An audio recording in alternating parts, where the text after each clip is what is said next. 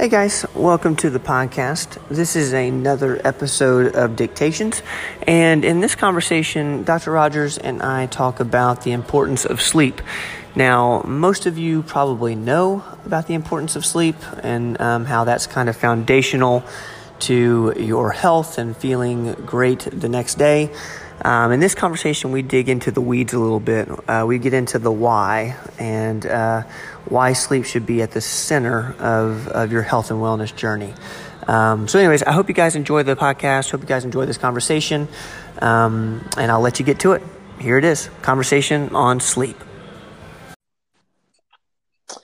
Dr. Rogers, I hear you talk a whole lot about how sleep or lack thereof can affect your health and how getting a good night's rest is one of the most important things you can do for energy levels and just for your health and well-being.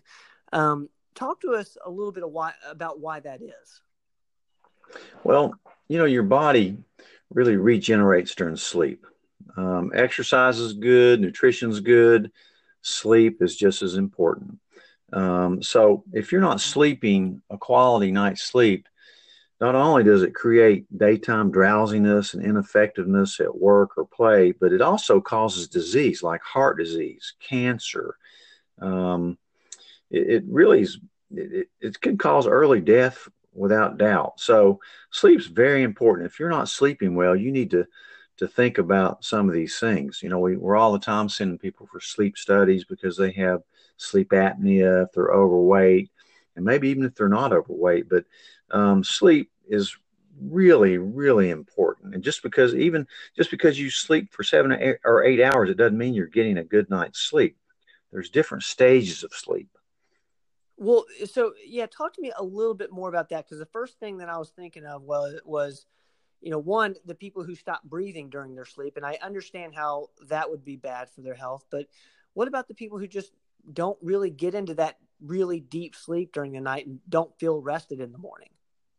Right. Well, there's really 5 stages of sleep. On stage 1, it's where you're really transitioning between being slightly awake and falling asleep. Your heart rate starts to slow down, your breathing slows. That's when you kind of twitch. Right before you go, you may have a muscle twitch during stage 1 sleep. And then stage 2 lasts about 45 minutes. Your body continues to relax, heart rate and core temperature drops. And then hopefully you're going into stage 3 and 4, which are deep sleep. And that's where your muscles are completely relaxed, your heart rate and breathing are at their slowest. Your brain activity is minimal. If you looked at your brain waves, you get glimpses of them, but it's a really different kind of wave if you do an EEG on somebody that's in these stages. It's really important. It's also known as delta sleep. So that stages 3 and 4, just call them deep sleep or delta sleep. And that's what the important sleep is. Some people never go into it. Stage 5 is called REM sleep, REM, stands for rapid eye movement. And it happens at the end of that 90-minute cycle. You cycle in 90-minute segments throughout the night. And about 25% of your nighttime sleep is spent in REM. And that's where you have dreams. And it's right before you kind of return to a more wakeful state. So that's important too. But like I said, the deep sleep is real important. Memory and learning are supported, and a lot of it has to do with hormones and glucose metabolism. It seems like it's that we're not regenerating. If we're not getting a good night's rest, how exactly does that cause disease? I see how we're tired, but how does it cause disease? Well, that's when tissues heal, immune functions restored. It kind of reboots you. It's almost like a computer. It reboots. So otherwise you're just going to chronically wear out. You're going to get inflamed and overweight. And you're going to have almost every disease you can think about could be affected by poor sleep. How exactly does it cause you to gain weight? Is that just stress levels? A lot of it has to do with glucose metabolism. One thing I'll tell you, a sleepy brain is an impaired brain. It's an inflamed brain. And it actually, when you're sleepy or impaired during the day, you're more likely to feel hungry and reach for sugar and skip a workout or be emotional when your brain isn't rested. What are some signs that you're not getting a good night's sleep? Well, if you feel exhausted during the day or wake up tired, if you get sick a lot and you're not energized by your workouts, you're probably not getting a quality sleep. A lot of people wear those like Fitbits or Apple Watches, and they can look at your sleep patterns a little bit, but how well they determine your sleep quality is kind of unknown. So, but it's definitely worth doing. Really, so the thing I'm taking from that is you know whether or not you got a good night's rest by how you feel in the morning. Right, and how you feel during the day.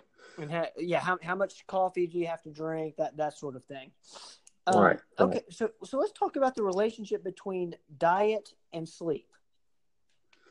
Well, I'm always talking about the low carb eating, even keto, and there's no doubt that an effective low carb diet, which turns you into a fat burner, um, will improve your sleep. Um, when you stop eating carbs and actually get into ketosis, you initially may have trouble sleeping until you get kind of keto adapted, but then you'll really adjust and you'll probably sleep better by eating less carbs and even doing intermittent fasting, where you don't eat at night. But it takes a little getting used to, but there's no doubt that you'll lose weight by going lower carb and have less stress. The keto diet in itself is a very anti-inflammatory diet for your brain.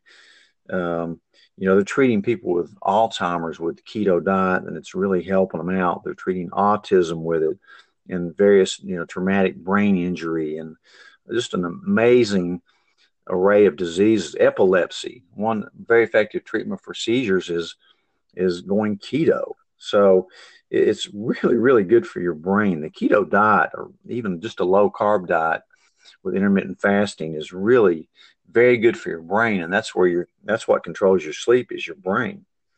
As we start to wrap up here, how long should people kind of take to fall asleep?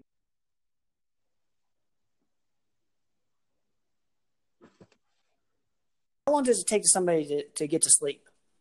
Well, it should take, about 10 or 15 minutes. Again, I'm big on, as you get older, taking melatonin. I think melatonin has a lot of positive benefits besides sleep, but it's very innocuous. It's not going to hurt you. Finding the right dose is important, but I think everybody that had a little bit of age on them ought to take melatonin.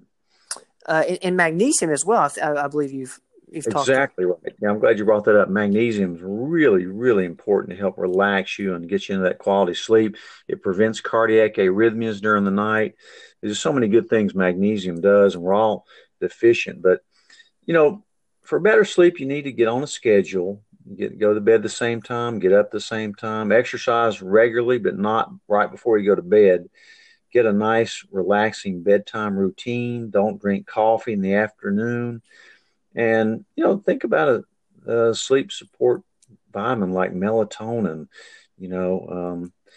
which can kind of calm you down a little bit. Valerian, chamomile. There's certain things that can increase serotonin, lower stress and cortisol, and improve your quality of sleep. Well, Dr. Rose, that sounds like we're about done, and it seems to me that sleep is like the catalyst. It's like the thing that leads to all the other good things or bad things, one or the other. Does that sound right to you?